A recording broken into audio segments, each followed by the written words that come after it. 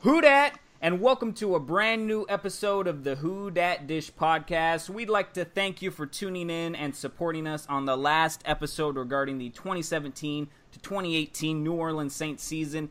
It's a big show, and we are going to have a lot of fun with two amazing guests. As always, I'm your host, Dayton Brown. What's up, guys, and who dat, everybody? I'm your other host, Tyler Raymond, as always. So, despite the heartbreak at the very end with our season, the way it ended, this season was really fun. We had a lot of highs, we had a lot of lows, and we've got some great faces here tonight to help us kick it off and review everything as a whole. So, let's start off with our first guest, shall we? So, hailing from the great state of Louisiana, weighing in with 5 pounds of Saints gear on his back. He's mean. He's clean. He's a Falcons fan, fighting machine. Please, everyone, give a warm welcome and a huge who dat to Mark George. Woo! Welcome to the show, Mark. I appreciate it, guys. Thank y'all for having me for the third time, I believe. Yeah. For the fans. That's what I'm talking about. Number 3. I think I think it's appreciate episode it, number 3 for Mark. How you been? People can follow you on Twitter at M_George5, right? Yes, sir. It's the showtime. Yeah. But I've been good, man. I'm still recovering from you know what, but oh yeah. You know what, yeah. We're not gonna name it. It's Lord Voldemort now. That game is Lord Voldemort. All right, with us as well, joining us from right below the Mason-Dixon line, weighing in at 34,100 tweets and counting. He's savage, savvy, sophisticated, Saints blood-filled, and Ian Rappaport's biggest hater. Everyone, please welcome and give a big hoot at to Charlie Pollock. Charlie, how's it going, man? That was great. Man. That was good. I had to get the Ian Rappaport part in. It was going pretty good, and then I got that intro. Now it's going absolutely fantastic. Well, Charlie, how you been, man? Good, man. Same old same. Yeah. I'm in Mark's boat, still getting over this, but I'm pretty much there. I'm there. You know, it sucks. This is never gonna go away, but I'm good enough, I'd say.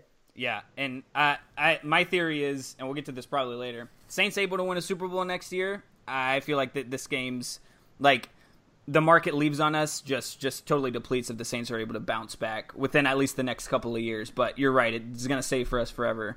And until we win a bigger game than that, it's just going to keep stinging, and it sucks that it had to be that way. But that's okay. We're here to reflect on both the negative and the positive in this episode. Before we get into the Saints season, let's go over what's been happening since the last episode. Obviously, the Pro Bowl happened. We'll get to the Super Bowl in a second. That's the biggest. But yeah, the Drew Brees' sons happened on the sideline. That's also what happened. But Pro Bowl, 7 Saints ended up playing on offense. You had Drew Brees at quarterback. You had Larry Warford on the offensive line. You had Alvin Kamara and Mark Ingram in the backfield. You had Michael Thomas out as a wide receiver. And then you also had Marshawn Lattimore and Cameron Jordan on defense. Obviously, Kamara and Marshawn Lattimore, both rookies and still looking to get their Rookie of the Year awards. We'll have to wait a little bit to officially see if they won the awards.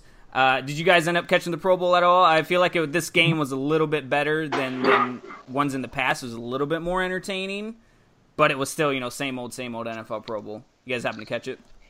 Yeah, I saw it. It's funny. The AFC made a last-second comeback and won the game. Yeah. But I really wish Drew Brees would have played more. I would love to see him get one last win. But how crazy is it that Sean Payton now is 0-2 coaching the Pro Bowl? Can you believe that? He's 0-2 in his last 2 games this season. Yeah, that was crazy. That wasn't expected, I can say that. I mean, like when the season started, I doubt anyone predicted that. So. Right. Mm-hmm. Yep. I watched. I didn't catch a lot. I mean, I watched the first. I mean, obviously, I wanted to see the Breeze drive. Yeah. And all that. But I watched most of it. I did see the Breeze boys throwing each other around on the sidelines. I saw that live. And that was World awesome. Star. I was thinking, like, this is definitely going to be all over the internet in, like, 3 seconds. Oh, and then boom. That was the most physical part of the game, too, on that sideline. He just laid him out. He was done with the interview and was just like, boom, just laid his little brother out. That was awesome. Yeah. Man, that house must be wild. With Breeze, it's got to be so fun. His wife was complaining, too. That's why Drew had his kids sign up for the Pro Bowl in the first place. Brittany apparently texted Drew while he was getting ready for the Pro Bowl. She's like, I can't take your kids. So he had to think of something. And luckily he did. That's crazy. One other thing I want to mention, this concerns Charlie a little bit more than it does us because he lives right next to the team. Washington Redskins traded for soon-to-be 34-year-old Alex Smith. So Smith and his 16 prior concussions and I think like 0 or 1 playoff wins, however many he has, going over to the Redskins. Kirk Cousins. He has 1 versus us, I can tell you that. Yeah. So he has 1 at least. Well, was he even I guess as a starter. Was he even a starter in that game? Yeah, man. That was the 2011 heartbreaker, right. which I think that win was bigger than the Vikings. Yeah, definitely. I had that discussion with some guys on Twitter. I think the loss, like the way we lost, was hurt more in that game, but the total impact of that 2011 game was worse because. I mean, there is no doubt in my mind that we were the best team in the league at that point. Hands down. Oh, yeah. So absolutely. So I think that that one hurt me more. Like I said, the way we lost was just terrible in that game against Minnesota. But altogether, that 2011 loss was worse. Yeah, absolutely. And then when you think about what happened shortly after, right? Like, we lose the game, so we're all in complete remorse. And then next thing you know, a couple months later, Roger Goodell lays the hammer. Right. Yeah. And then starts the downward spiral with 2013 being an anomaly in that outlier. Yeah. Crazy times. That doesn't feel like that was. That feels like that was a couple years ago. That's almost. Oh man, me and my buddies were ago. straight to the bar after that game because I didn't have kids yet. I don't blame you. Yeah, right. But as far as the Alex Smith trade, I'll talk about that a little bit because I am right here. Third-round pick and Kendall Fuller. Do you think that was fair? Yeah, so I'd say so half the people I talk to about it up here are happy and the other half are kind of mad. The people that are mad see the value in Fuller in that he's versatile enough to be a lockdown slot corner, but he can also kick outside. And the draft compensation is not that much; it's a wash. And basically, the other half of the people they like it because they saw the writing on the wall. I mean, if you're really paying attention to this thing, there was no way Kurt was going to be back. He didn't even counteroffer when they offered him in the beginning or to begin with last spring. He just left it alone, and that right there should have told everybody Kirk doesn't want to be back. This should have been handled 2-3 years ago. And if I'm a Redskins fan, I'm happy with the trade because Alex Smith is a winner. He's not going to turn the ball over, and you can get a young guy, and he'd gladly coach him, coach him up. He did it with Patrick Mahomes. He'll do it to the next guy here. Yeah, that's going to be interesting to see. What do you think, Mark? I like the trade for Washington. Like Charlie said, Kirk obviously didn't want to be there. So it's now I got a question. How would it have worked if they would have franchised Kirk, or I'm sure they still can, but franchise tag him and then try to trade him? It would be tough because that $34 million. Yeah, you could franchise him, but then my guess is that you're not going to trade him unless. There's a possibility you could trade him, hoping that whoever the trade partner is has a new framework for a new contract in agreement when they make the trade. Because if not, you got like $60 million of cap for quarterback. Well, yeah, that's what I mean by it. Maybe somebody wants Alex Smith, obviously. You look at even Cleveland, they have the cap space to work out a long-term deal with him. Yeah. So maybe something like that can work. I mean, if they can let him walk for nothing, I guess, if that's what it comes down to. But I would look into trying to get a trade with someone like Cleveland to try to get something out of it. I read that the Redskins and Kirk haven't even spoken anything since the last. I mean, like you said, the writing was on the wall. He didn't want to be there. Yeah, he probably didn't want. He didn't want to be there this year. I'm sure he didn't want to be there the first year. He was franchise tag. So that's what I don't like about the franchise tag. It just forces people to be somewhere that they don't want to be. And I can't think of one time it turned out to be a good situation. Where, that person. We tagged Breeze.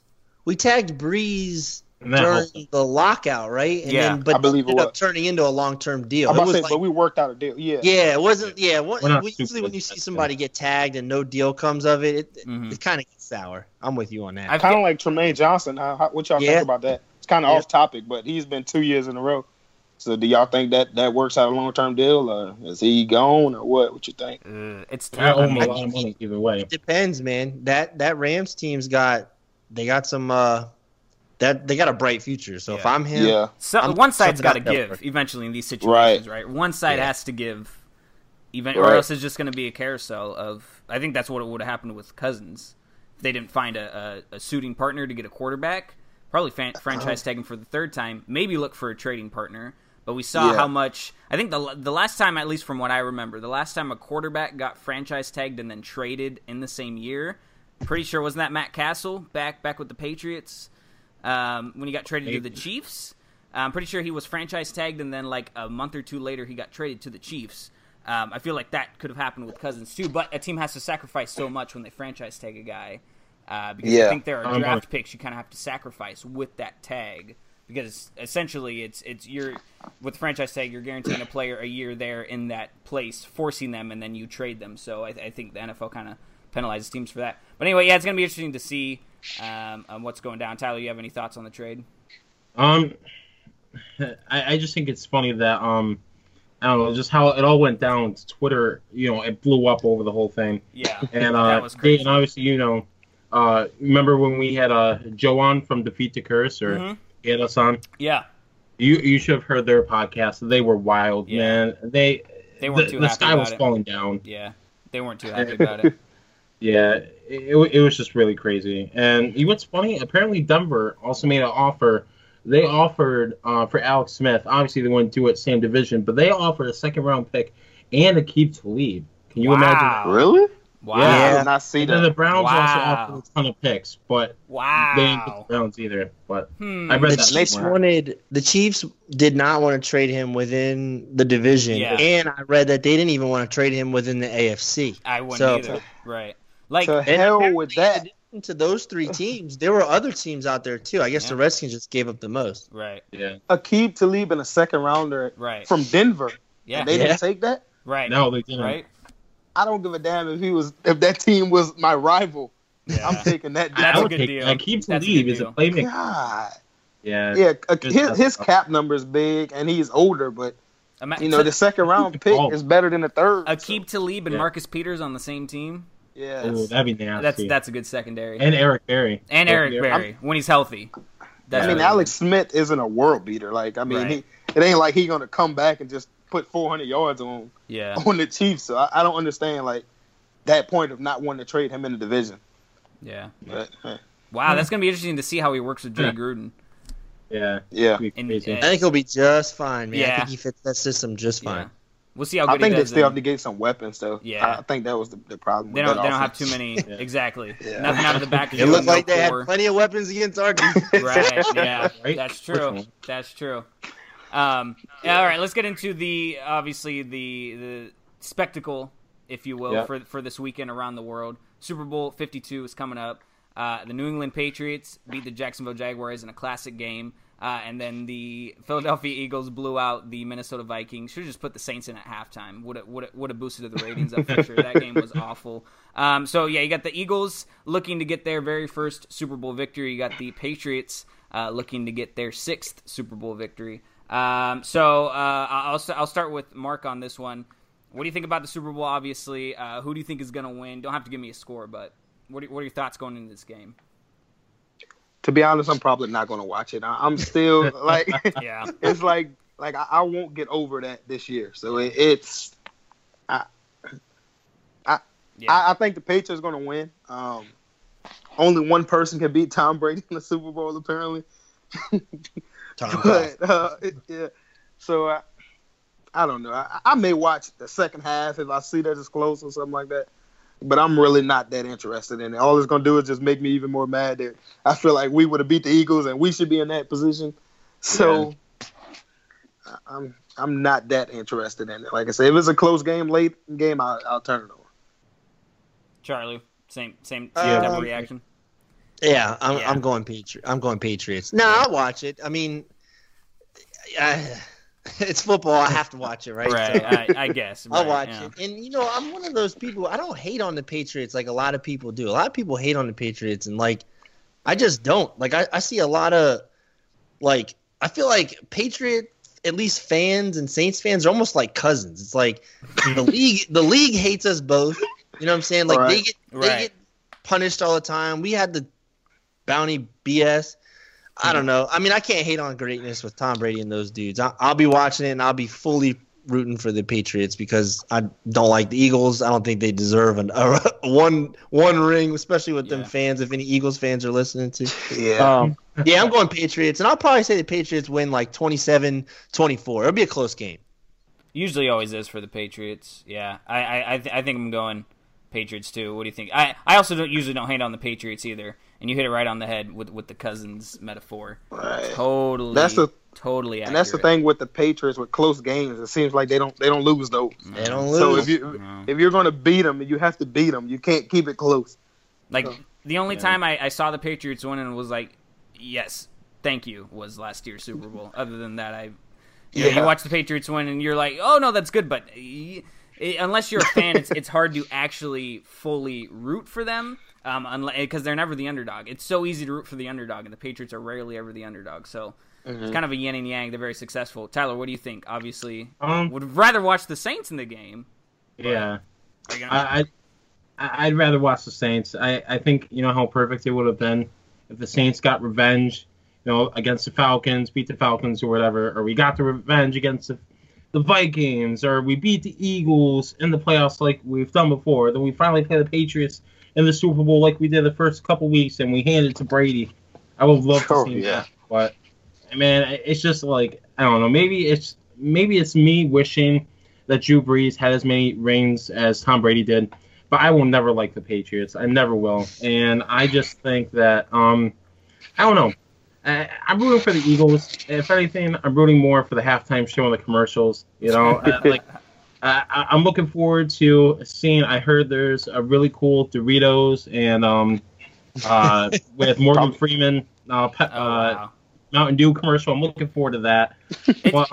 Okay, last year the commercial sucked, and then like 3 years ago, all the commercials like made you cry. Sometimes there are years where there's like really hit and miss commercials, but it's the anticipation that counts, really.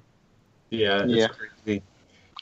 So what do you say, guys? Shall we move on to our Saints talk? Oh man, the big one of this podcast. It's the big one. Finally, we got to lay the season to rest now. Yeah. Let's do it. Okay, guys. So, in a nutshell, the New Orleans Saints in 2017-18, it was a roller coaster. Now, let's paint a little picture for you here. It all started off optimistic.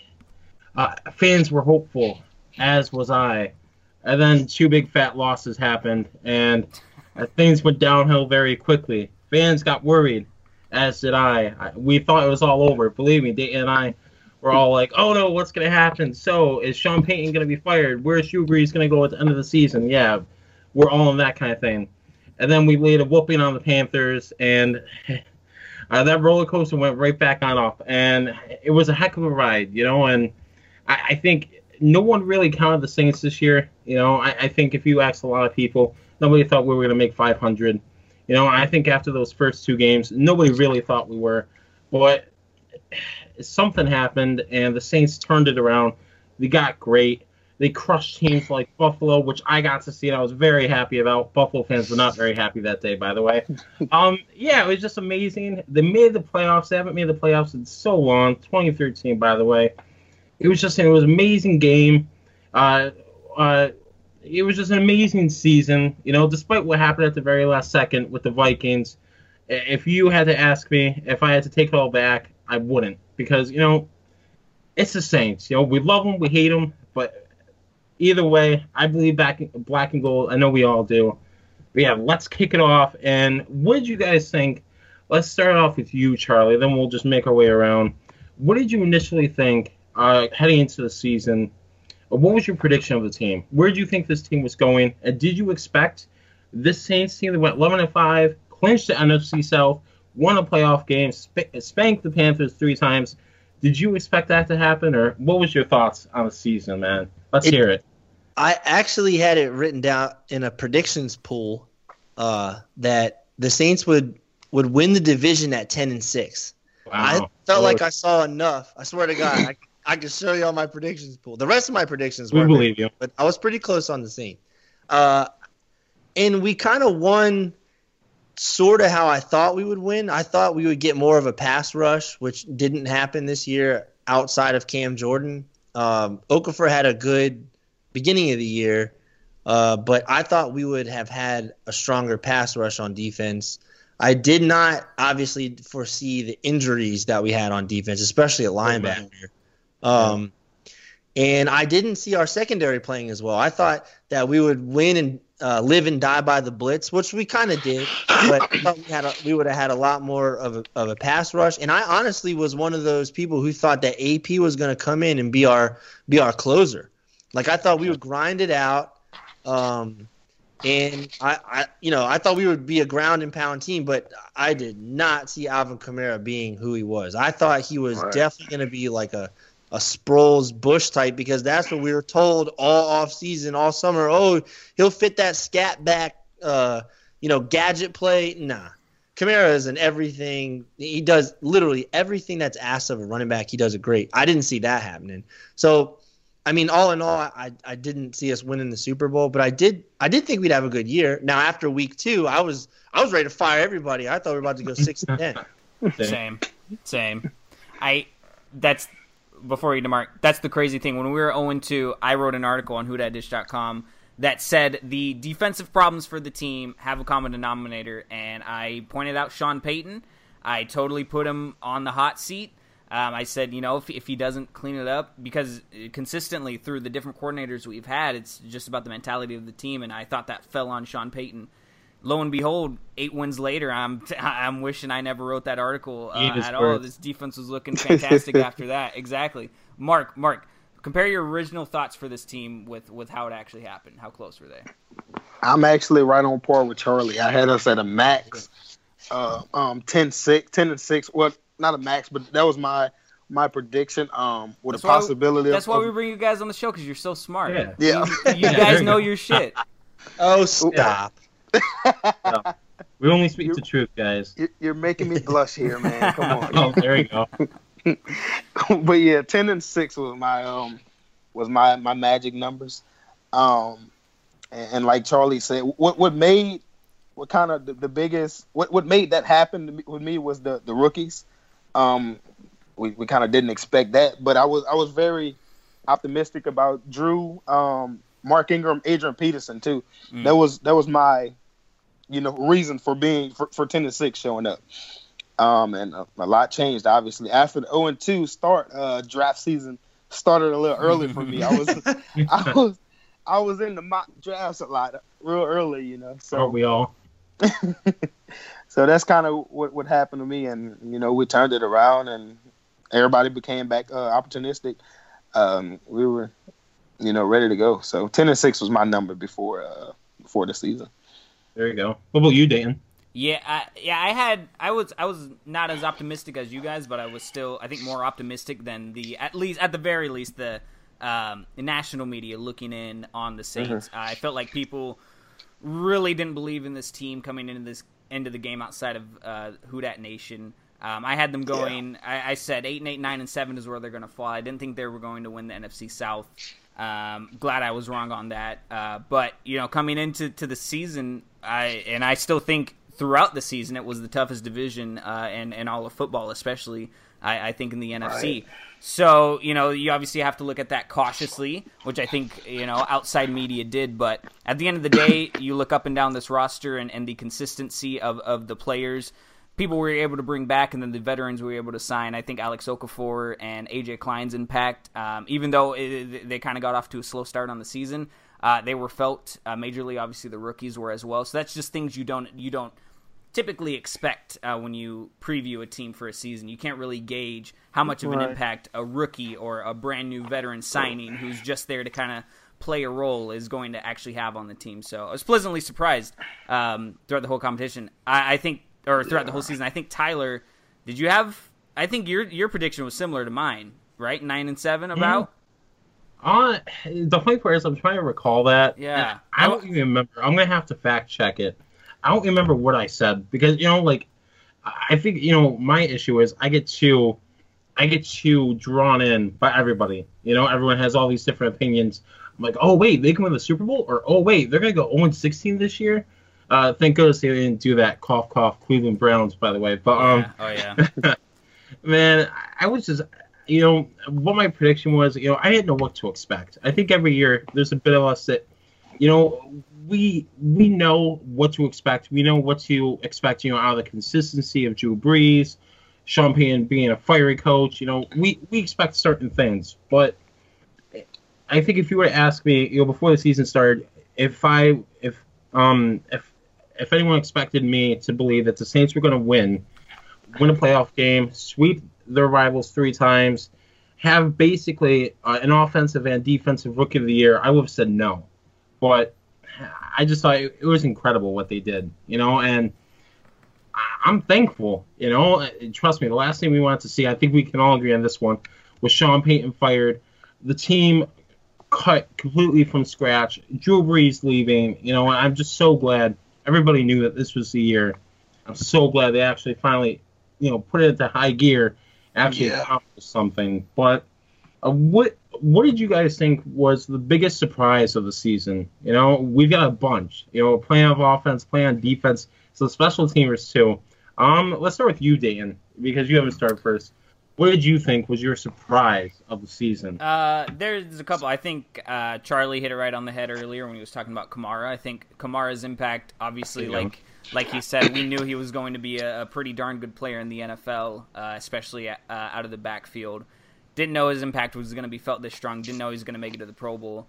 And I think you got to give credit to Mark Ingram, too. His consistency, being able to keep up what he was doing last year, something you don't see often in running backs. A lot of these guys will have one really good season and then kind of falter the next. And Ingram was able to be consistent even with, Kamara taking away some of his carries and throughout the first few games of the season, Adrian Peterson as well. So I think you got to give props to him.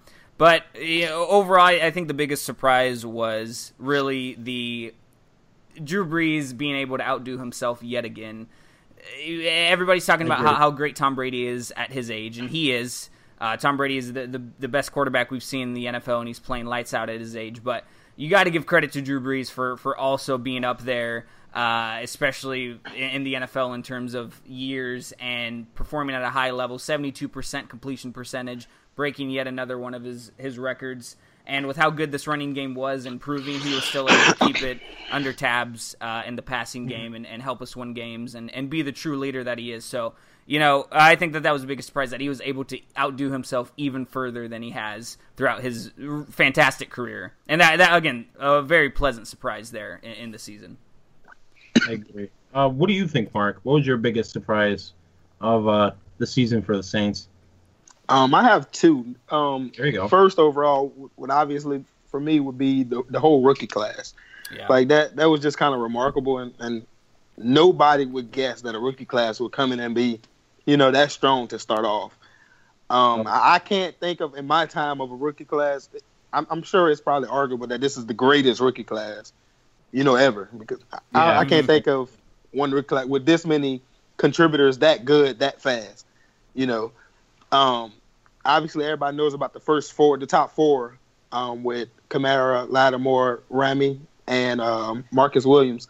But even somebody like Anzalone, nobody really guessed that he would be a starter, to start the season. Yeah. Obviously, injury kind of, ended his season early, but he's still a part of that. And my second one would be the fact that Sean Payton changed the offense into a more running offense and, short dump pass offense. We're used to the kind of air raid, Drew Brees throws for 5,500 yards or whatever. And that was a big surprise that he changed in one season, really. So that's my 2. What do you think, Charlie? What would you say for yours? So not repeat what you guys have said. Yeah. Another rookie that stepped up this year, it was Justin Hardy on special teams. I mean, that dude might be on the special teams captain, man. He made so many plays in the kicking game, punting.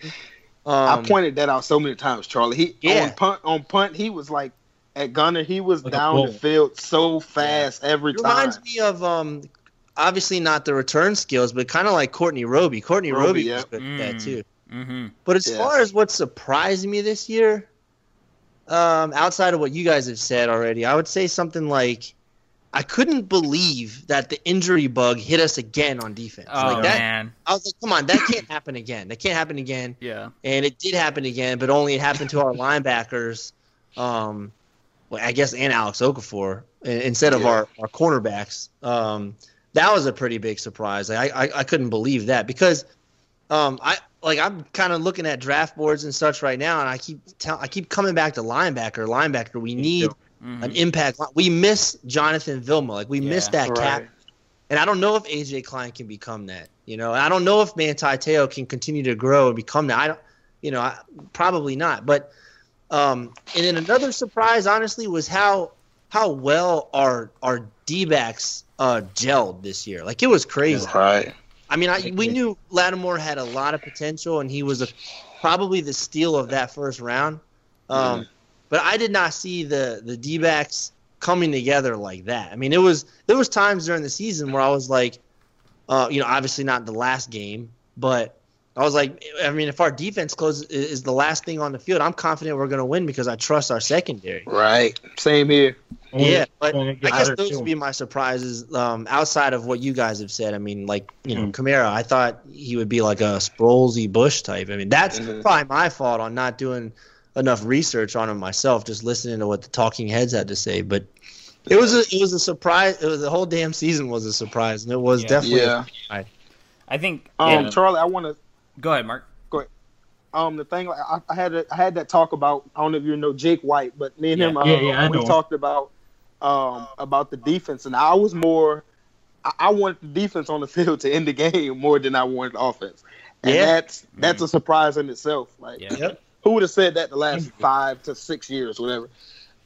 Like, that would never happen. So because part of that, you're like, you know what? We want our defense to take that next step. We're tired of being the doormats. We're tired of being the worst. And to take that next step, you got to be on the field and win games. So it's like, if we're gonna take the next, go to the next level to win a Super Bowl, our defense has to be able to do that. So get on the field and show that you can do it. Right. And for the most part, they did. Yeah. And you know what the funny part is too about that? Is, there's been times when the offense is stalled. We've seen it. Yeah. We've had times where the offensive line's giving up penalties. We've seen stupid fumbles, interceptions. I think it's just going to make this team greater. I agree with you wholeheartedly, Mark. Put this young defense who's got the swagger to take photos every single game. Yeah. Who's got there you go. The man leading the Army, and Cameron Jordan. You've got everything rolling for him. But it's funny. That plays into it. Yeah. Yeah. Being young, like Charlie said about the defensive back gelling, by them being all so young, they're peers, just an age. Like, they're all the young ones, DeMarcus Williams, Von Bell, Lattimore, Crawley, even P.J. Williams, all of them are within 1 or 2 years of each other. Yeah. So we just gotta hope that the Patriots don't pluck Aaron Glenn from. Right. We saw that he's his name's being floated around as defensive coordinator. Saw that. I mean, that'd be great for him, but that would really suck because what he's done with the group is just amazing. We just started, man. Come on. Yeah, I know, right? You got to get everything together. But as far as my surprises, though, I'm surprised you guys didn't mention this one. I'll mention it. On offense first, I'm going to say Andrews Pete, and here's why. I think, obviously, we know that Larry Warford made the Pro Bowl. I think if you have to – I wish there was a stat that could help me prove this, but if you had an offensive lineman that was just statistically so consistent, I swear we move this man everywhere, it seems like, every season. The tackle, guard, what's next, center? But this man has been so great, man, and I love Andrews Pete. It sucked that he got hurt. I'm hoping he'll be good to go next year, but – Andrews Pete was my go-to guy for offense. That was my biggest surprise. Defense, obviously, besides Lattimore, I'd have to go Manti Te'o because it's funny. When I saw that Anzalone got hurt, I was like, great. So we've got Te'o and Klein, Robertson. Hopefully we'll be fine. When I saw Klein go down, I'm like, great. We have to rely on Craig Robertson's slow butt and Manti Te'o as an imaginary girlfriend. Or you. But I think all of those jokes have been put to rest now that he's actually shown up and be reliable. But I believe me, if there was a hater on Manti Te'o when he started starting for the Saints, it was me. And me too. Those first couple games when he had to start, especially the Packer game, Like on my Twitter feed, I was recording that. Like when I went back and watched the game, he was completely out of position all game. Yeah. I don't believe it, but he got better. I mean, that's the thing. Better. That Redskins game. Yeah. I'm just happy to know that we've got a solid linebacker. Obviously, I believe we're probably going to draft a linebacker, maybe try free agency for one. But I just think right now that we're set. We've got a good, decent backup linebacker. He's not the fastest, but he's decent. He's a big surprise for me. And I was going to mention Justin Hardy too. Yeah. But he was a goat. He was like a speeding bullet down. Will Lutz, I don't think he gets enough credit. He was great. He had a fantastic season, and he's turning into a franchise kicker for us. And that's something really valuable to have for a good team. So Will Lutz, man, shout out to undrafted guy from Georgia State making a name for himself. I love it. He's really turned into one of the best kickers in the league. Absolutely. He's turned into one of the best kickers that the Saints have ever had. I mean, this has been a problem. Even Garrett Hartley, God bless him for what he did in 2009 at the end of the season. We have not had a consistent kicking game since, like, Mort. Exactly. Yeah, it's all about consistency. Yeah. We've had good kickers, but none of them have been consistent enough to go, oh, wow, he's actually a fantastic kicker for us. It hasn't happened before. Yeah, who was Coach Harbaugh from the Ravens actually got in Peyton's ear about Lutz because he was in camp with the Ravens. And they have Justin Tucker, who's probably top 3 kicker in the league, but he was in camp and he said, hey, because we had a preseason game against them or we practiced with them or something. He goes, hey, you guys need a kicker. You guys need to look at Will Lutz. Kicked for him in camp or whatever, and he developed into a good kicker. He just had to get his launch point up. He was kicking too low. Yeah, had to get his launch point up, and he did. And look at him. He's great now. Sean talked about him that offseason about how he had one of the better tryouts he's seen for a kicker since he's been in the league. Yep. Yeah, it's been great though. He's been phenomenal. And I think it's funny. Again, when we talk about offense struggling, there's been times before in the Saints offense where you expect this team to put up 30, 40 points against many teams. If you have a unreliable kicker, how are you able to get 3 out of it when your offense can't score? We're always so reliant on if Drew Brees can't get it done, we need to have our kicker to do that, and now we've got that. But the next question I've got to get. I want to let me say one more thing about. You're good, man. Go for it. One thing that's going to be overlooked now that the season's over is that Luck made the kick for us to. Oh, I know. That game. Yes. That was a big. Clutch. That was a big clutch Garrett Hartley 2009 kick. Yeah. Clutch Lutz. That kick could have went down, in the memory of us like the Garrett Hartley kicks. Like that was a big kick. Yeah. But now it's kind of nobody remembers that kick. Yeah. Fortunately not. But I've actually got the next one. We'll start with you, Charlie. What was your favorite memory of the season, and what was your favorite game, and why? Well, this is easy for me because I have a personal reason why. It was definitely the Dolphin game in London because my wife and I hopped on a plane and went to Europe, watched that game, and bounced around a little bit. Jealous, by the way. That's by far that's my favorite game I've ever been to in my entire life because just like seeing the Saints in another country, that was just wild. And okay, we're talking about the Saints here. So obviously we won the game. Crawley's pick happened like right in front of where I was sitting. And I felt like, we came out and spanked the Panthers the week before, and we typically play against them tough. So I kind of was like, all right, we won, but I was still kind of like on eggshells about the season. But I swear to God, that Crawley interception was the play that turned the whole damn season around. There you go. And that was cool to see all those Saints fans go. There you go. There were so many Saints fans at the stadium. If you look at my pinned tweet on my Twitter account, I'm going to leave it up there until I get something better. The Who Dat chant in Wembley. Yeah. There was I don't know, hundreds just of Saints fans just sitting right around me. That was definitely my favorite game. Easily the most memorable. That was Kamara's. He did well the week before, but he sort of took over there in the fourth quarter. There you go. Yeah. Tyler showing it. How were the ticket prices for that game? You know what, man? It was like as far as the price of that the game ticket. It was very comparable to what I would have paid and what you pay in the Superdome. Like, it's not bad then. No, it wasn't that bad. I honestly, as soon as that game was scheduled, I got online and I bought the tickets immediately. Nice. But I know, like, I think I got our tickets. We were lower level, like right on the goal line for, I think it was like around $120 a ticket, and that's not bad at all. And my same seats, like right around me, later on, closer to the game, were like doubled because the Saints had won the week before. So I was like, okay, well, the Saints might actually be okay. What about after week 2? Did you think they went down a little bit? After week 2? Oh, probably. Honestly, I didn't even look. I was like, you know what? So funny you talk about that, man. It's like, we're 0-2. Here I am. I'm already fully invested in this Europe trip. Like, all centered on the Saints. We're 0-2. We look like we're about to go 5-11, 6-10. I'm telling myself, you know what, Self? It doesn't matter. You're going to Europe. You're going to enjoy it. It doesn't matter if the Saints win, if they're not good, whatever. You're gonna like it, and then we got the win. It was, I don't know, it was great. Coolest game experience I've ever gone to. What do you think, Mark? I'm gonna steal yours, Tyler. I'm sorry ahead of time. It's all good, man. But I enjoyed the Buffalo dominance. I just enjoyed the way we dominated that game. Simple.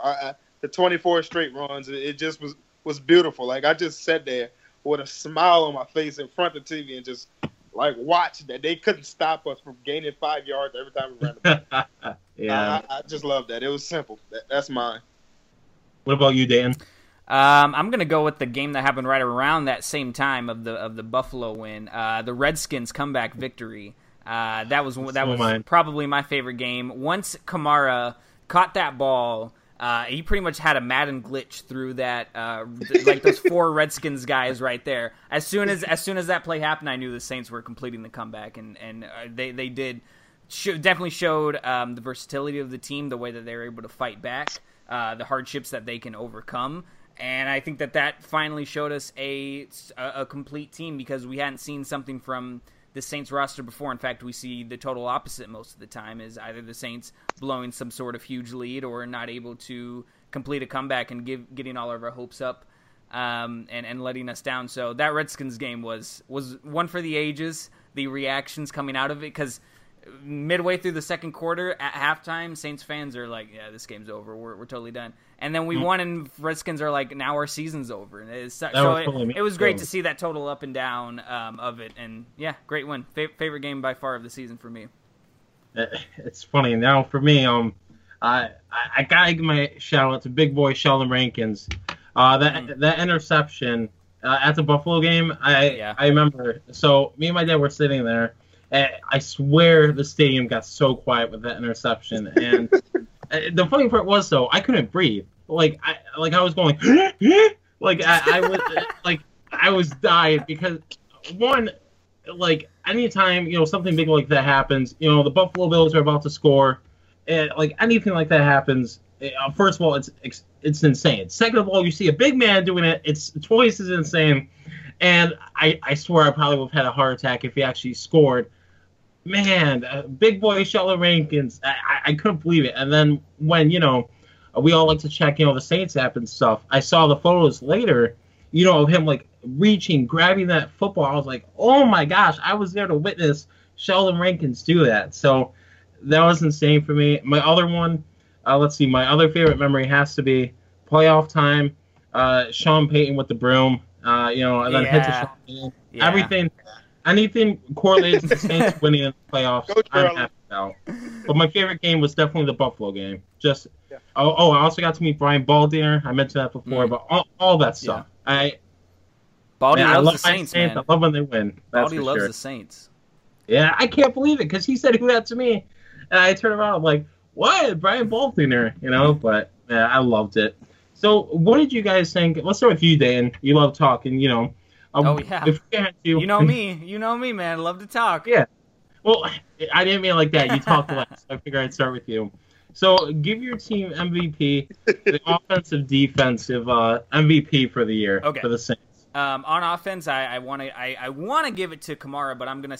I think it needs to go to Drew Brees, especially because of how I pumped him up a little bit ago with being the biggest surprise of how consistent and how he was able to outdo himself. And again, for quarterbacks, just because it's already embedded in our minds. We don't really think twice about it. How good of a leader you have to be a great quarterback in the league, and Brees has done that year in and year out. So his leadership ability for this offense was just much needed and fantastic for this year. On defense, again, I want to go to Marshon Lattimore, but I'm going with the obvious. I'm going to go with Cam Jordan. I think Cam Jordan for sure was able to, and I think the most underrated player on the defense, I'm glad you brought him up, Tyler, was Sheldon Rankins. My eyes were open to him because of Charlie, our conversations with Charlie earlier in the season about the double teams he was taking on. I was able to open up gaps for guys like Cam Jordan. But Jordan, again, the leadership ability he provided, All-Pro, Pro Bowler, year in and year out, he's doing it. And he also embodies the Who Dat culture, as does Drew Brees. But you see it so apparent with Cam Jordan during his media appearances, if he goes on NFL Network, on Twitter. He was able to gel this defense together and help them step up. So I'd give my MVP to Cam. What do you think, Mark? What would you say for your offensive and defensive MVPs? I'm going to go a little different. I'm going on a limb for both of my picks. Okay. Offensively, I'm going to go with Michael Thomas. Ooh, there you go. Like the offense would have been totally different without him as. Oh, absolutely. Like I couldn't imagine, not having him on the offense. The receiving core is basically him with a couple of serviceable guys. In the playoff, he was just like, if you go read his Twitter name, and that was him during the playoffs. Exactly. It really wasn't any guarding him. Came playoffs. And defensively, I'm going off the lip again. I'm going with Marcus Williams. Reason why, if you look at the defense, we didn't give up many big plays. And I think a lot of that credit should go to him. He was a very good, as a rookie, he was a very good single high safety. He was. That's not really heard of, like, as a rookie.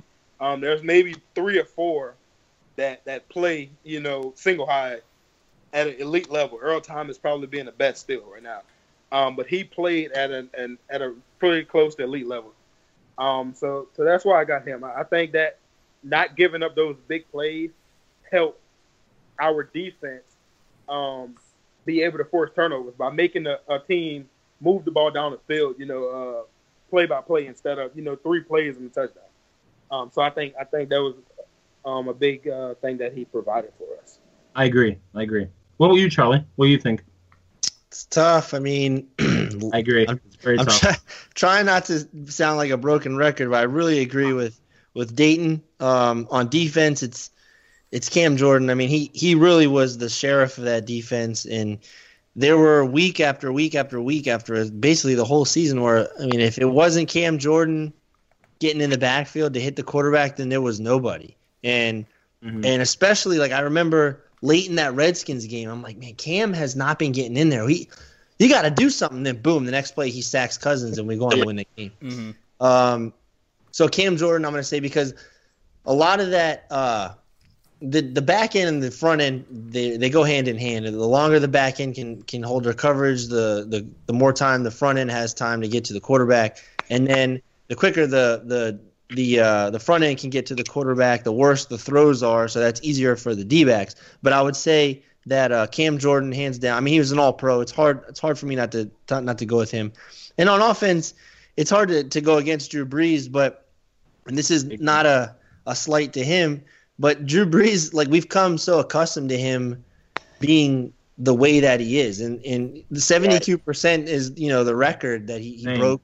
I mean, that's just insane. But if I wouldn't say Drew Brees, I would say Alvin Kamara, because Alvin Kamara, just everything that guy represents and everything that he is, it just completely changed the entire team. I mean, the whole team, just like his swag level is through the Superdome's roof, and he's leaping into the stands. He's got the gold grill. He's got the bull ring, the tats. I mean, he just, I don't know. Airheads, yeah.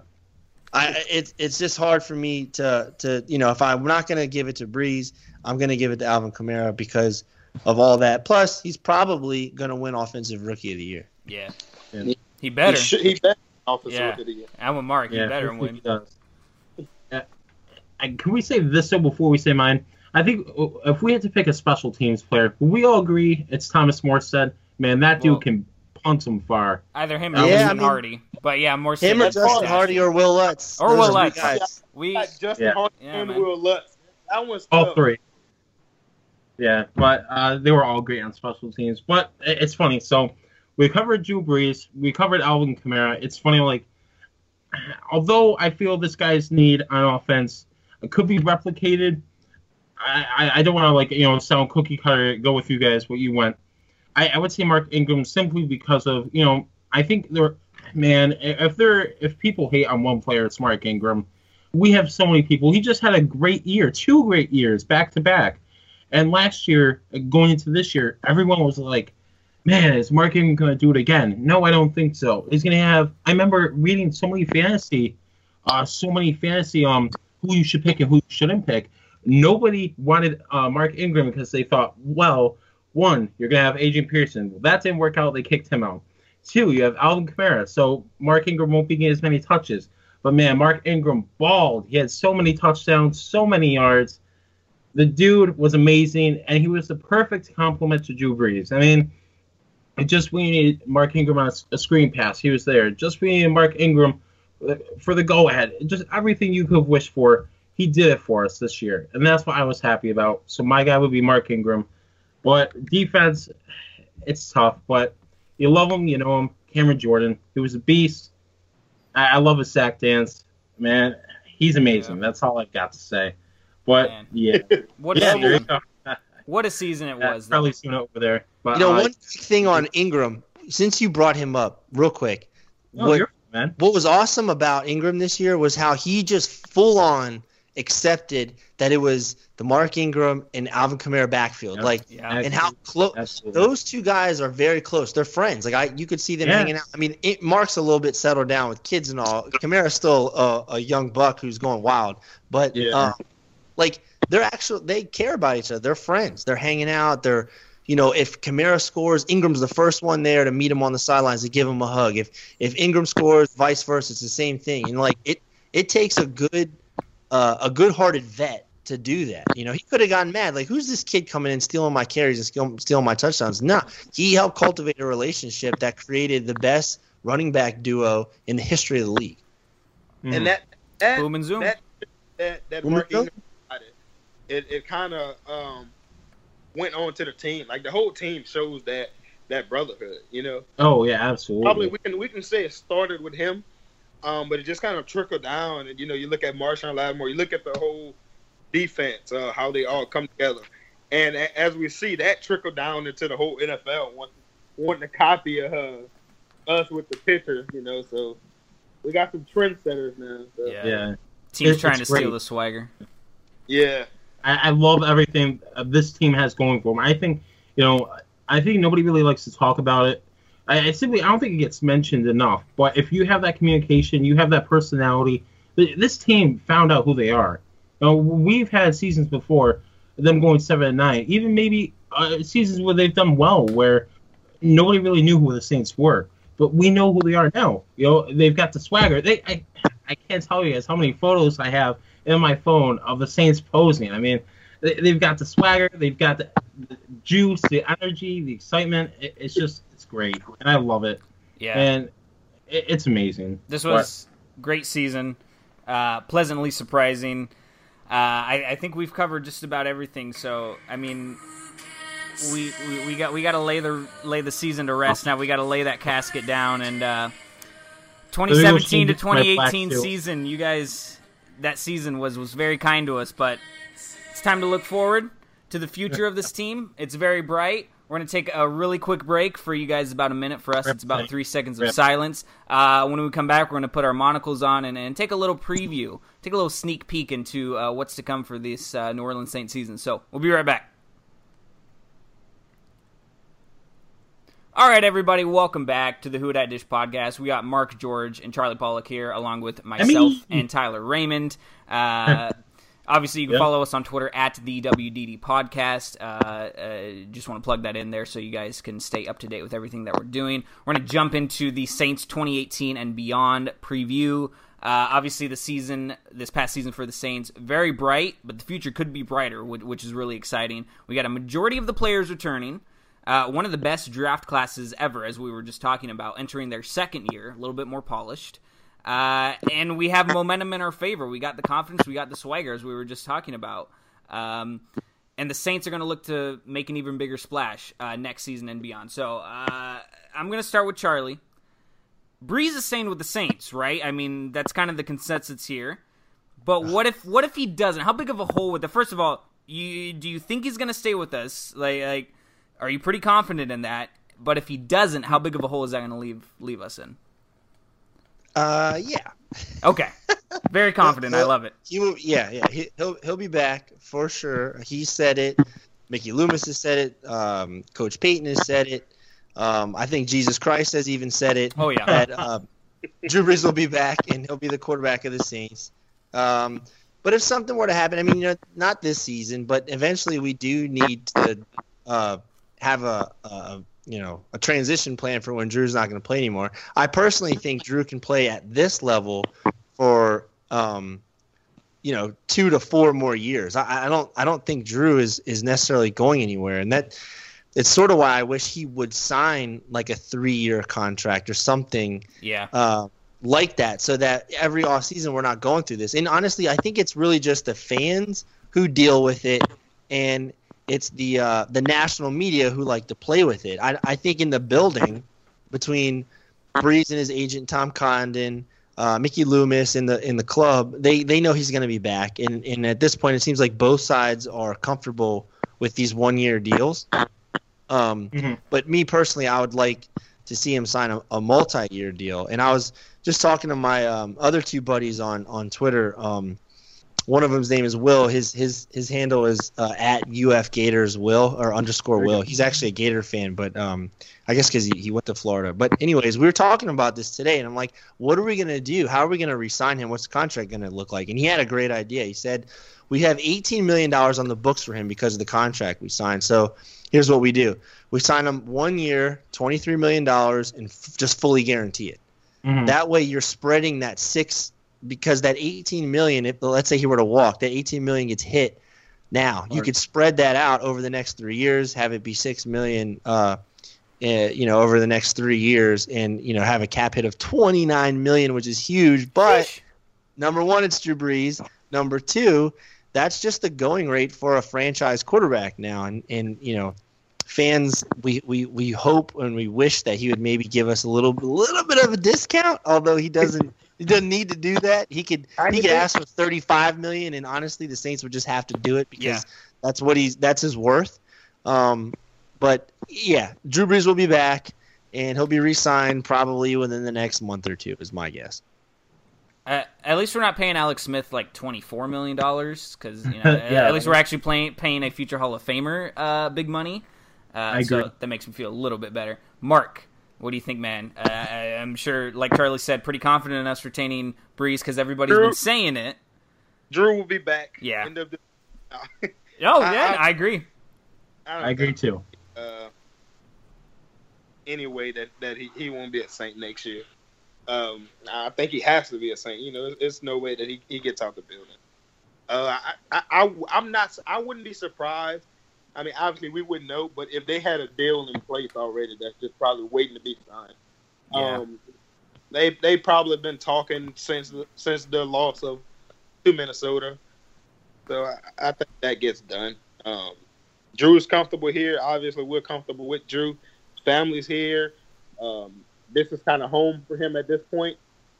This is where he wants to retire. So I don't see him going anywhere. The only person that may see Drew leaving is Joe Thomas. Mm-hmm. He's the only one that said he thinks Drew's going to leave. So yeah. Wishful thinking. Exactly. Yeah. He's looking for a quarter. He was trying to recruit. You on the same boat, Tyler? Oh, absolutely. It's funny. People were actually mentioning this on my Twitter feed earlier. how many times does Drew Brees have to say yes? He knows he's coming back. He's basically almost given up his leverage by saying he knows he's going to be back, wants to be back. This is a done deal. I mean, it's just a matter of time. I think, it's unfortunate, but the media overhypes everything. I think they really stuck to their guns and overhyping. Drew Brees might be gone next year, but no, he's staying. If there's one thing I could guarantee about the New Orleans Saints next year, Drew Brees will be staying and will be slain as always. Yeah, if Brees does leave, we can just put Willie Snead in at quarterback, right? Maybe he was the only Saint to throw a pass besides Brees the entire season. I don't know. They missed a big pass against Minnesota, man. Oh my gosh! I can't believe gosh, man! Hey, Brandon out of the grave. So much pain, man. Yeah, that was crazy. That was big. That was big. Was that third down? It was. I believe it was third down. Yeah, it was because we had to punt then. Yeah. That was big. But I think the consensus is Brees is coming back, gonna retire in black and gold. It's gonna be a happy ending, once and for all. Very much so for Drew Brees and the Saints. Besides I don't know Brees, if that's a happy ending though. Well, it might not be. I can't imagine the day when Drew Brees does decide to hang it up. Right. That's gonna be sad. Even if I'll probably actually cry. Oh yeah. Oh for sure. Same. Hey man, you may not be alone. Yeah. We might all have to go to a bar one day. That day, I'll send you guys some tissues. Even if he goes out on top, it's gonna be bittersweet to see him go for sure. It's more bitter than anything. Yeah. The team also has a couple free agents pending for this season. Besides Brees, you obviously got Kenny Vaccaro, Alex Okafor, Senio Clemente is also up there on the list. There's other few names I'm missing because I want you guys to dive into it. We'll start with Tyler this time. Besides Brees, who do the Saints need to retain this offseason? And by need to, I mean it's going to be really hard to replace this guy, or at least the production that he brings. Yeah. I was watching something. I don't remember who, and this is what's killing me. I remember somebody listed the number of snaps that Senio Clemente took this year as opposed to other years. He's being paid. What'd you say? Maybe. I'm not sure. I'll have to look into it when I get off. But he's playing starter snaps, and he's obviously the best backup lineman that we have. He's a reliable go-to guy. And I think almost, if something goes down, he's a key piece. Without him, I think the Saints would have been a lot worse this year, because we fluctuate a lot in our starting rotation. Senio Clemente, you have to re-sign him. It's just a matter of principle. It's a matter of the Saints know where they're going. They know they should, hopefully, if they're listening to me, draft more great backup linemen, but they need to keep Clemente. It's a matter of they need to do this. Hopefully they do this. But I think another person I'm hoping they could get cheaper because of the injury. I would love to see Alex Okafor back. It's just, if he's back to what he was playing at before he got hurt, it would be perfect. Obviously you expect Al-Qaeda Muhammad to be better. Hopefully start some snaps. You expect Trey Hendrickson to be better. But I think right now the Saints defensive issues stop if you don't bring Alex Okafor back. And I don't know about Kenny Vaccaro, though. What do you guys think? That's the real question here, because I think it's almost split down the middle. You have a lot of people that are like, man, you had all those penalties, and then those same people, we've gotten so young at the secondary, but now you have people that are like, well, Kenny Vaccaro is one of our core players. What are you going to do? But what do you guys think? Whoever takes it, takes it. But who wants to talk about it next? Charlie, you want to do it? All right, sure. I'll go ahead. Okay, go ahead. It's tough, because I haven't really looked at what his contract should be. He's kind of a hard one to figure out because it's what position does he play? Does he play? He doesn't play like a true safety, and he's not a true linebacker. He's kind of like an old school monster back. So it's tough. That's a hard one. It depends on the number. It's weird because he got benched early in the year, and he's been benched before. He got benched, I think it was versus the Seahawks a couple years ago. Maybe it wasn't the Seahawks. But, he's had a roller coaster pass with the Saints. So I can see their number being a little bit lower than his number and then maybe not being able to come to an agreement. And I know that there's plenty of teams that would like to pay him. So I think the likelihood of him coming back is probably closer to or less than 50%, which makes it weird because I think Alex Okafor, I think we should pay him. I think he should come back. But Kenny Vaccaro was like his biggest recruiter coming because they're like best friends. They played at Texas together, and he lobbied hardcore for Okafor to come here and play DN and not, outside linebacker like that he was playing in Arizona. But honestly, yeah, I agree, man. I think out of those names, I think Senio is the most important one. To be 100% honest, I think Senio is the most important one. The problem there is that Senio is a starter in this league, and he's basically a quasi-starter for us, so he should be paid like a starter. And that we might be in trouble there when it comes to cap space. So it'll be fun. I'm not Mickey Loomis. Good thing I'm not. Ian Rappaport? Whatever he's going to tell you about the Saints is probably not. Yeah. Any other team, he's all right, but Saints, nah. He made fun of Kamara's number in the preseason. I hope he feels bad about that now. Unbelievable. What are you thinking, Mark? I agree with Charlie. Pretty much everything. I was going to say that about Senio. He's who we want back, but it's going to be really hard to get Senio back because someone's going to pay him to start. If we really, really want him, we're going to have to pay him as a starter. It's really no way around it. I think we have the money to offer him the money as a starter. It's just, do you want to offer your sixth lineman as a starter? I agree. We got a little bit cap space to play around with, and the free agent market isn't. We don't. We're not. I don't think we're going to be big buyers in the free agent market anyway. I think we'll sign maybe one or two players that they're going to play. So we may have the money to offer him that. It's kind of up to Mickey Loomis.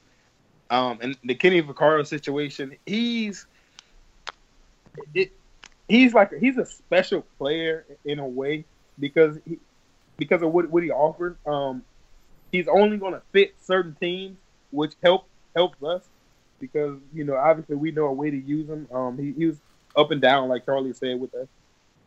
So not every team is going to be after Kenny Vaccaro. Teams that are looking for a true strong safety aren't really going to be in the market for Kenny Vaccaro, and that's going to help us. It's really up to what we want to do.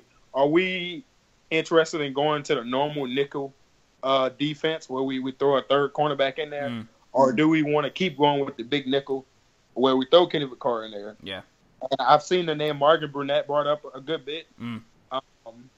To replace Kenny Vaccaro. I haven't watched him much, but I've heard people lobbying for him that he can play that role even better than Kenny. So that's a situation. What you say, Tyler? Kenny Vaccaro isn't perfect. That's what I'm saying, though. No, if he's worth the money, I would expect more production out of him.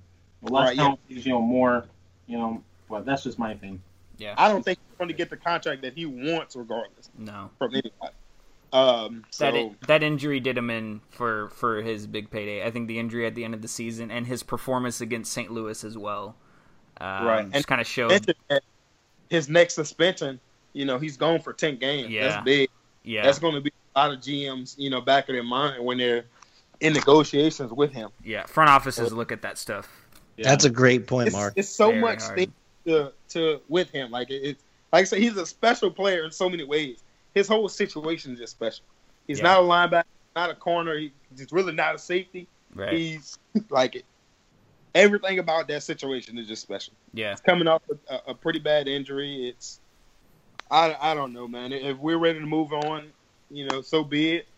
Maybe we want to go, like I said, maybe we want to go to the normal nickel. So then we're going to market more for a nickel cornerback than we are for Kenny Vaccaro.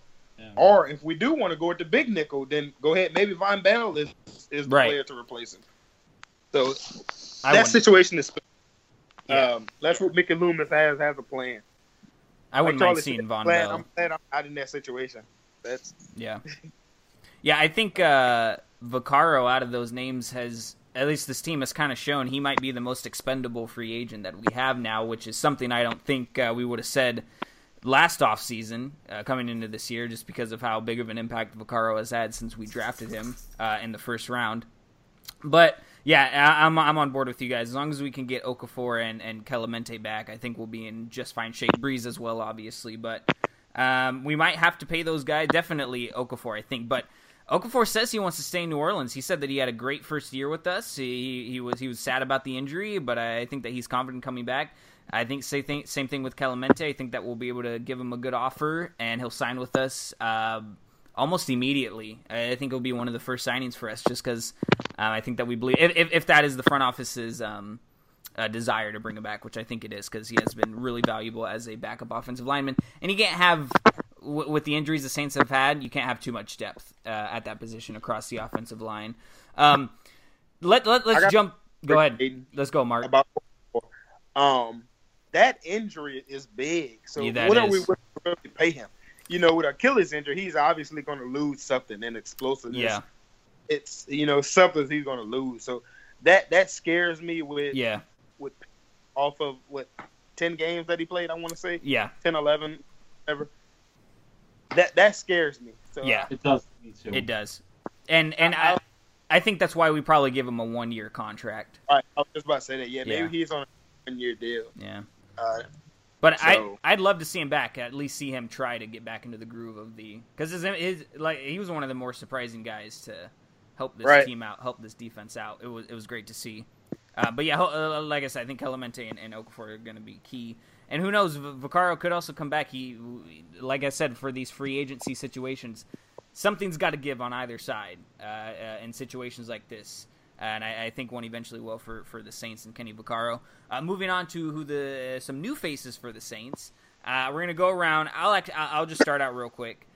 Give me one free agent and one draft. I guess give me a position for each that we need to address in the draft and in free agency, and give me a player or two at that position who you think we should target in both the 2018 NFL draft and this year's free agency.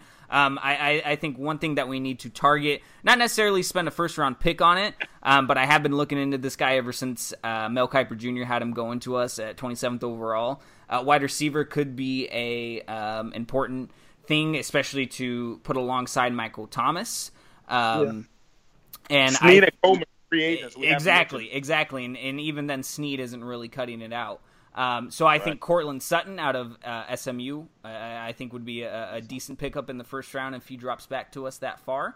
And then I also think we've been talking about this for free agency. We need to target a linebacker for sure. And there is a guy on the NFC Championship Eagles team who is going to be free agent next year. His name is Nigel Brodum. Brodum? Yeah, I think I'm saying his last name right. I think so. Yeah. What Mark said. I think Mark got it. He's been having a fantastic year for the Eagles, and he might have a Super Bowl ring coming in to free agency as well. And he's a veteran guy who I think can help out this team at the very least with depth. So I think that we'd have to pay him pretty good money though, because he's going to be a hot commodity. But if we can lure him into the championship pitch that Sean Payton and Mickey Loomis can do, then I think we might be able to get him. He'd be a really nice pickup for us. What do you think, Charlie? Give me a couple guys we might be able to target in the draft and free agency. But I think the team is desperately in need of a tight end. Something tells me that that Fleener's probably one of those post June 1 cuts that's going to happen. He did have an okay beginning of the season, and there were times, especially in that Redskins game, where he really balled out. But something tells me that we might be moving on from him. And if we don't, we don't. Hopefully he can bounce back from his concussion. But I think tight end is a huge need. And in free agency, I'd really like to get our hands on Trey Burton from the Eagles. Yeah. He's their third tight end, and it seems like every time he's in the game, he's catching touchdown passes. And I think he's the perfect fit for our system, how we use our tight ends going up the seam. I think he would be a perfect fit here. Although the draft is also looking good for tight ends too. So if we don't land him, then I can see us getting one in the draft. And then I still think linebacker is a need. We talked about how Teo stepped in and all that, and I do think Anzalone, I think out of our entire linebacking core, he is the most athletic and has the most upside. He just he's got the injury history with his shoulder. And, that goes back to his college days. But if he can come back, I still think linebacker is the biggest one. So if something were to happen and Roquan Smith out of Georgia were to fall to us, that would be cool because we signed we had already signed Teo and we had already signed Klein, and we were on the board there at 32 thinking we were going to draft Reuben Foster. So I think the team knows that we need a linebacker. So someone like him, but 27, I don't think he's going to last that long. But my two biggest needs are tight end and linebacker with, that's like 1A on offense and 1A on defense. And then 1B on offense would be wide receiver. And then 1B on defense would be edge rusher because I'm, still leery of Okafor's Achilles. And T-Rex, I'm not sure how much more of a pass rusher he can really become. And honestly, I didn't see anything out of Muhammad that I thought I would see. Right. So I really, that's another need that us fans have been screaming about for the last 3 years. But middle linebacker, we need Jonathan Vilma back on our team. Yeah, I agree. Yeah. Anybody else, Mark? And I know, Mark, Tyler and I are in a group chat with you, a pretty big group chat, where we've been doing a bunch of Saints fans have been doing mock drafts, and we each pick a team. Right. A lot of quarterbacks coming off the board in our draft. Obviously, the Saints don't need that, but that might leave some room for really good linebackers or tight ends, wide receivers to fall to them. Who do you think the Saints should go at with 27, realistically speaking? It's so many. I really like. I don't think Roquan Smith's realistic. I think he's going early. To be honest, he's my guy, but I just don't think we'll get him at 27. If he falls to 12 to 15 somehow, go get him, Sean, if you want him. But another person that's been moving up the board that I had at 27 that I really like is Tremaine Edmonds. But he's steadily, I done seen him at 10 in some recent mock draft. But he is a guy that I've been liking. I'm also with Charlie. I think we need a tight end and a receiver. Receiver-wise, I really like Anthony Miller out of Memphis. He's one of my early favorites for 27, depending on how the board falls. Or even tight end, Dallas go there. I really like him. And in free agency, obviously, I want Jarvis Landry with the rest of the Saints fans. Come back home. I don't really have a linebacker that I really, really want in free agency. I'm not against signing one. But linebacker, wide receiver, and tight end are to me, our biggest need. And edge rusher, there's not really one in free agency. I mean, I could say Lawrence out of Dallas, but there's no way he gets out of Dallas. He'll be franchise tagged at the very least, I think. Absolutely. Be franchise tagged. Yeah.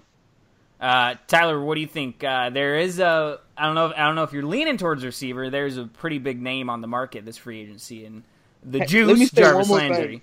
Yeah, Mark. I want to say one thing that I forgot to mention. I want Jimmy Graham back. Don't hang up on me. I know some people don't like this. I want Jimmy back. That's my title I want. I do too. Believe me. I wouldn't mind seeing Jimmy Graham back. Depends on the price tag. Exactly. I don't want to pay him a lot of money. He's 31. He doesn't block. He's got this weird sassy attitude. I know there's a lot of bad blood between him and the Saints. I mean, I would love to see him dunking on goalposts for the Saints again. But I don't know. I think that ship has sailed, man. If it may be. It's a pipe dream. We can all dream, man. What do you guys think of Jimmy Graham and Coby Fleener together? Just a quick thought. That would never happen, unfortunately. IR. One of those two guys is going on IR. At least one of them's going to IR because they're both getting hurt all the time. Yeah, right. Super winning general is what the Saints training room is going to be with those two tight ends. Jeez. They'd be fighting over who be starting. Jeez, man. What do you think, though, Tyler? Who's on your radar? It's funny. I know we mentioned free agency. I'm actually more happy for the draft, but I'll mention a couple for both. I was writing them down as Mark was talking because I was afraid I was going to forget what we wanted to talk about. We're going to have another podcast after Haters, by the way, guys, to talk about this more in depth. And obviously, Mark, Charlie, you guys are both obviously invited. We'd love to hear your opinions on that. But as far as that goes, for free agency, it's funny, Mark. You mentioned Jake White earlier. He's actually been pretty high on this guy, as am I. Linebacker Zach Brown on the Redskins. The Redskins is funny. I was listening to Defeat the Curse podcast. Apparently, I guess I forget the situation, but they aren't on seeing eye to eye, the Redskins and Zach Brown right now. So if the Saints could pick him up, that'd be nice. And Jarvis Landry, I would love to see him. I'll bring him back to New Orleans. That'd be great. But as far as the draft goes, I actually wrote a tweet about this, guys, because I'm trying to see if the players I like, if they end up getting picked at the end. I'll just mention a few. Tight end Dallas Go Dirt. I Go there. Yeah, there you go, man. I like him. I think he'd be a really nice option for us. Offensive lineman Isaiah Wynn. I was talking to a few people. He's been slowly climbing up the draft boards. And people are actually comparing him sort of to Ben Grubbs a bit, who played for the Saints. But he's a big guy. I swear, he dominates every single snap. I would love to see him. I don't know if Saints fans would exactly like seeing an offensive lineman taken, but I'm a guy who's pretty high on the board, where you should always be pretty happy with a great offensive line. So that would be a good one for me. Linebacker-wise, Rashaan Evans out of Alabama. I'd like to see him. I'd also like to see Tremaine Edmonds. He'd be really nice. Let's see. Minkah Fitzpatrick would be cool for a secondary. Yeah. And he's going really early, though. Minkah might go top 5. Fitzpatrick may go top 5.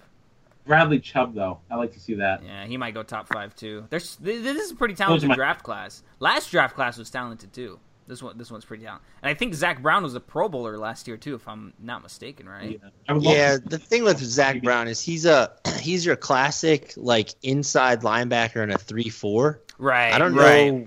And he's not, like what we need is a middle linebacker. He's not going to man the middle. Yeah. Yeah, we need a captain to be our quarterback of the defense, and he's kind of like a see ball, hit ball kind of guy, and I don't see him checking, making different calls and stuff like that. But he did lead the league in tackles last year.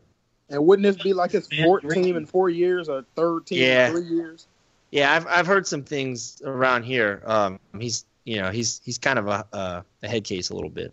Yeah, that's why I wasn't too interested in him. I kind of heard. But did lead the league in tackles. I mean, the dude can find the ball and hit it. Yeah, that's for sure. Okay. What were you doing? I had Cortland Sutton and Nigel Brodham from. I think that those would be good. But again, it's all about how much cap space are the Saints going to have after we retain whoever we're going to retain. I think we're in better shape than we have been in years past, which is really good. And we have a bunch of really talented guys on rookie scale contracts. That's going to be really valuable for these next few years. So we have more flexibility than usual. So I'm excited for this offseason. But let's jump into the final topic of this podcast. It's been fantastic to record this one. Been a lot of fun to reflect on the season and kind of take a sneak peek at 2018. We'll start with Tyler, and then we'll work our way over to Mark, then Charlie, then me. Be very vague with this because so much is going to happen between now and the start of the season and the end of the season, but it's going to be a way too early prediction for the Saints. You can give me a record. You can tell me whether you think they're going to win the division. Be as vague as you have processed so far for the team. Give me any prediction you have for the team. Mark this down, folks. The Saints will go at least 8-8, at least. There you go. You want me? Where's the boo sound effect? I'm getting that out for you. You deserve the boo. Super Bowl. Hallelujah. Drew Brees gets his second. Tyler has low standards, man. Yeah. I don't want to be the guy that says 13-3. So when they end up going 10-6, I'm disappointed because I was wrong. I want to be the guy that's like, oh, they actually exceed my expectations. So, but yeah, they will at least make 500. That's my thing. No more 7-9. Not for the Saints. All right, Mark. I'm scared to throw a record prediction. I can't remember what two divisions we're playing next year. Do any of y'all remember? AFC North. Yeah, it's definitely AFC North. NFC East.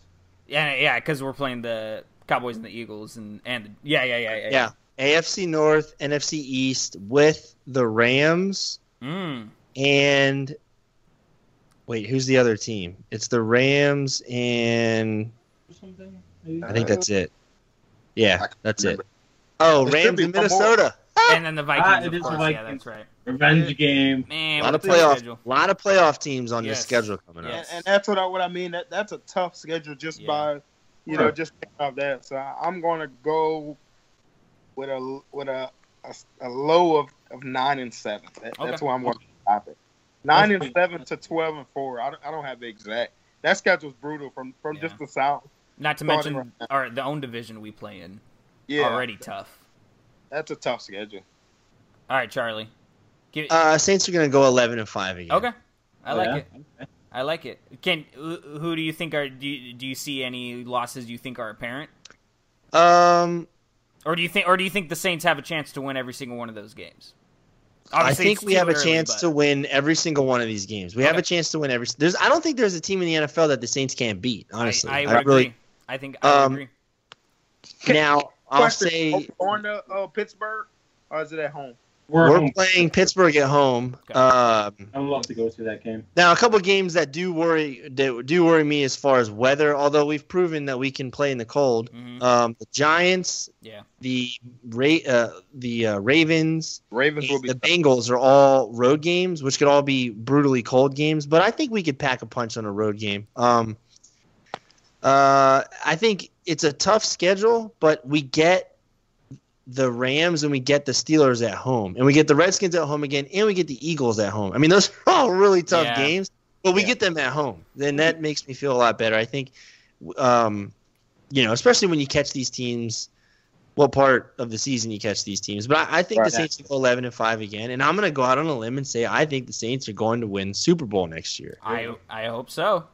I just think that this team is too good to not be in that conversation, and we were winning this past year with first and second year guys basically doing it all outside of Drew Brees, Cam Jordan, and Mark Ingram.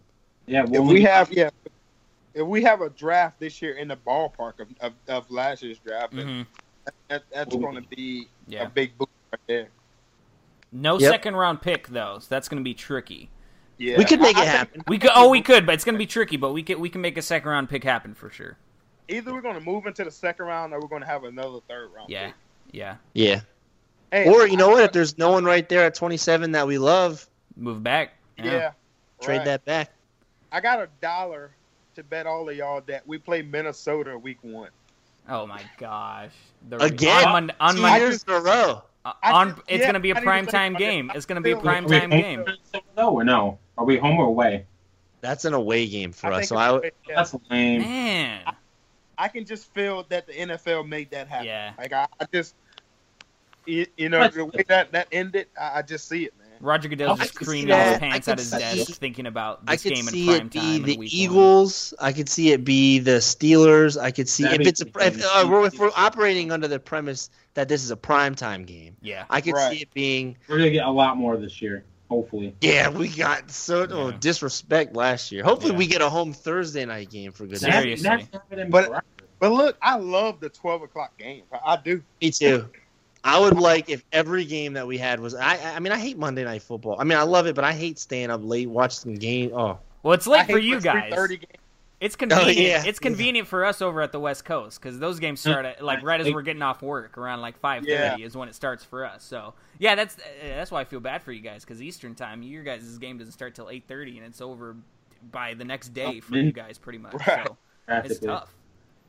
How about our UK fans, dude? Our UK fans they'll either go to bed early. I was talking to them. They'll either go to bed early and wake up at 3 a.m, or they'll just stay up all night and they will watch every game. They never miss. I never thought about that.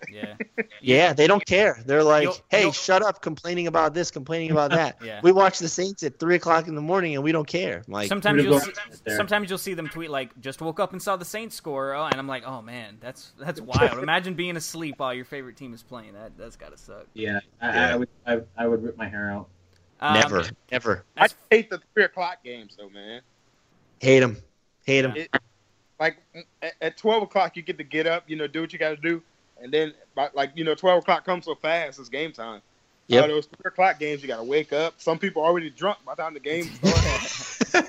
and that's the thing for me too. Noon for you guys is noon Central Time and New Orleans time, and then it's 1 Eastern time for you guys. It's 10 a.m. my time. I don't want to wake up that early on a Sunday. I got to wake up at 9:30 in the morning to what? Come on. But, it's worth it in the long run for sure. Patient honesty, that's brutal. Get rid of time zones. Right, yeah. Everybody on the same time.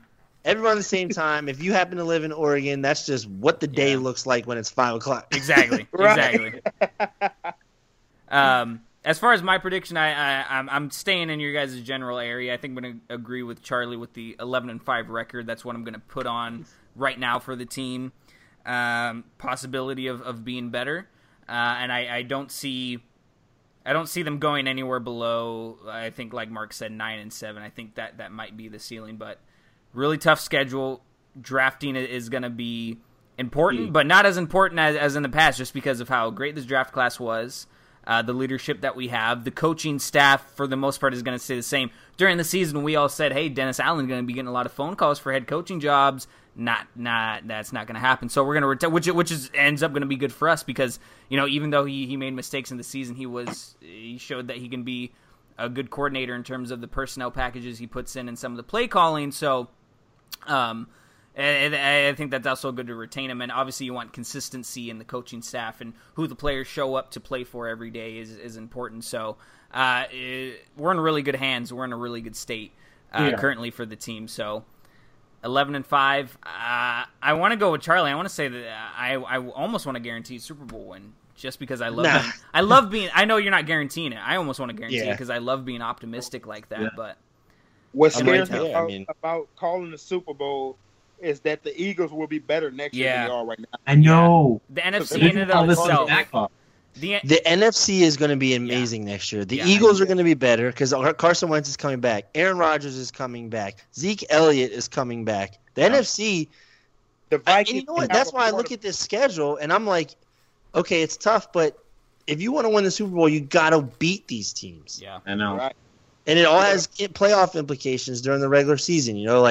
We're going to play the Cowboys and the Eagles, and those two teams are going to be a lot better next year than they were this year. And if you want to get to the Super Bowl, at some point you're going to have to beat teams like that. So bring them on.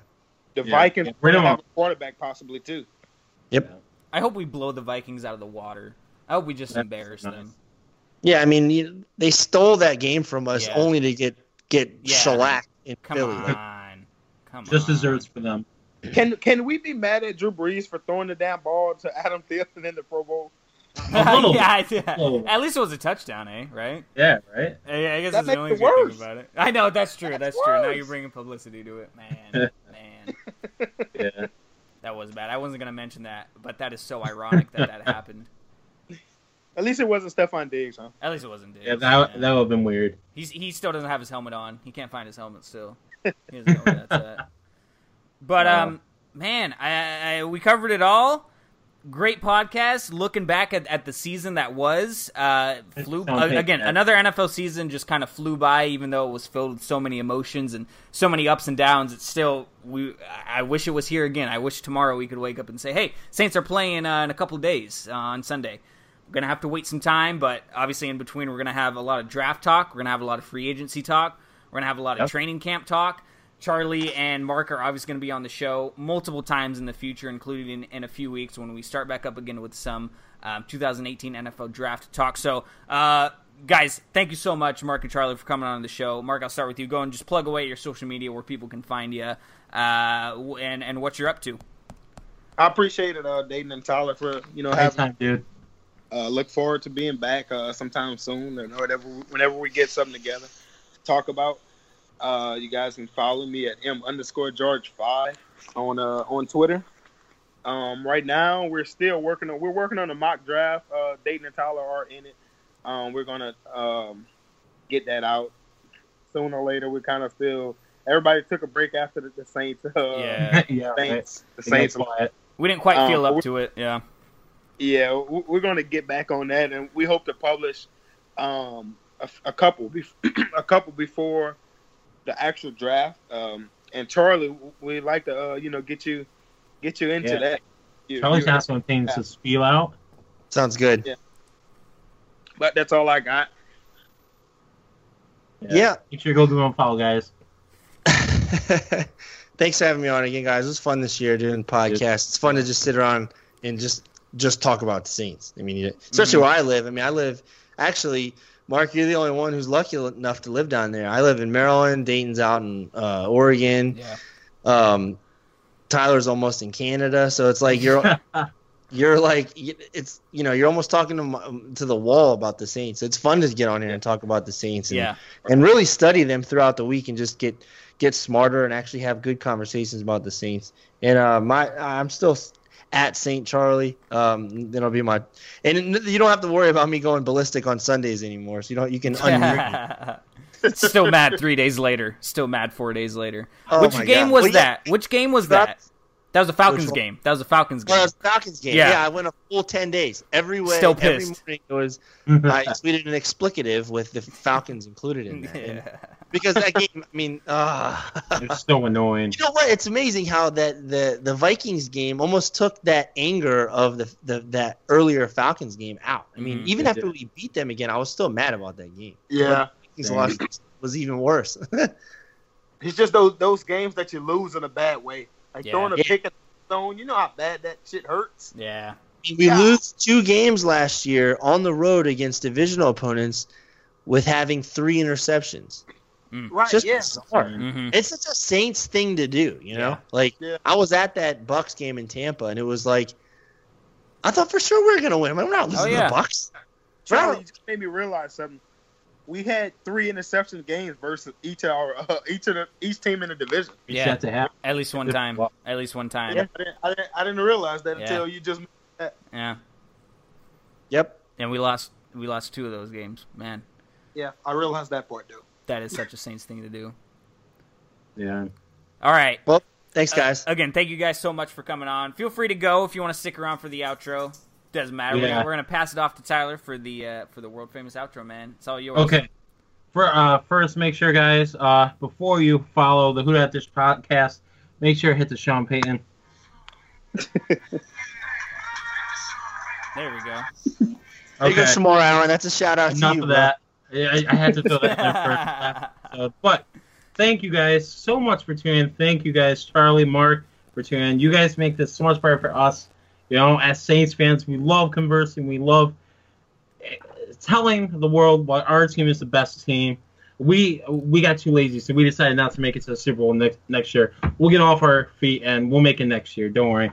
But so make sure to follow us on Twitter for all that good stuff. The polls, the questions, the answers, the new info, the updates, the guests. Follow us on Twitter at the WDD Podcast. Dan and I both run it. We post different stuff all the time. It's great. Make sure to check out Who Dat Dish itself. They have a Facebook page. Make sure to check that out because that's where we run through Who Dat Dish. Make sure to check out the Who Dat Dish podcast on iTunes, Blog Talk Radio, and YouTube, and practically everywhere else. And make sure to follow my good man Dayton Brown over there at Dayton_Brown_, and follow me at Raymond Tyler M. And yeah, that's it. Thanks so much, guys, for tuning in. Well, we love you guys. So we wanted to thank each and every one of the guests that came onto the show as well during this season. Our first season doing the podcast was a lot of fun. I can't believe it's already coming to an end for the first season. But hopefully next week we'll have another show with Christian Catanacci of Catch the Blitz, which you guys can follow him on Instagram. He has a new podcast that he actually streams live through a really nice looking studio up there in Toronto, downtown Toronto to be exact. It looks really nice. But hopefully he'll be on the show next week to help us preview a little bit of the draft. We'll be going outside of just talking about the Saints. We're going to cover the NFL a little bit more in that podcast. And then we're going to take a break and come back sometime in late February, early March to start talking about the draft and the combine and free agency and whatnot. So be sure to look out for that, guys. Again, thank you so much. Thanks to Mark and Charlie again for coming on to this great episode. We will talk to you guys soon, hopefully next week. Again, follow us everywhere where Tyler said. We'll talk to you soon. And who dat? Who dat?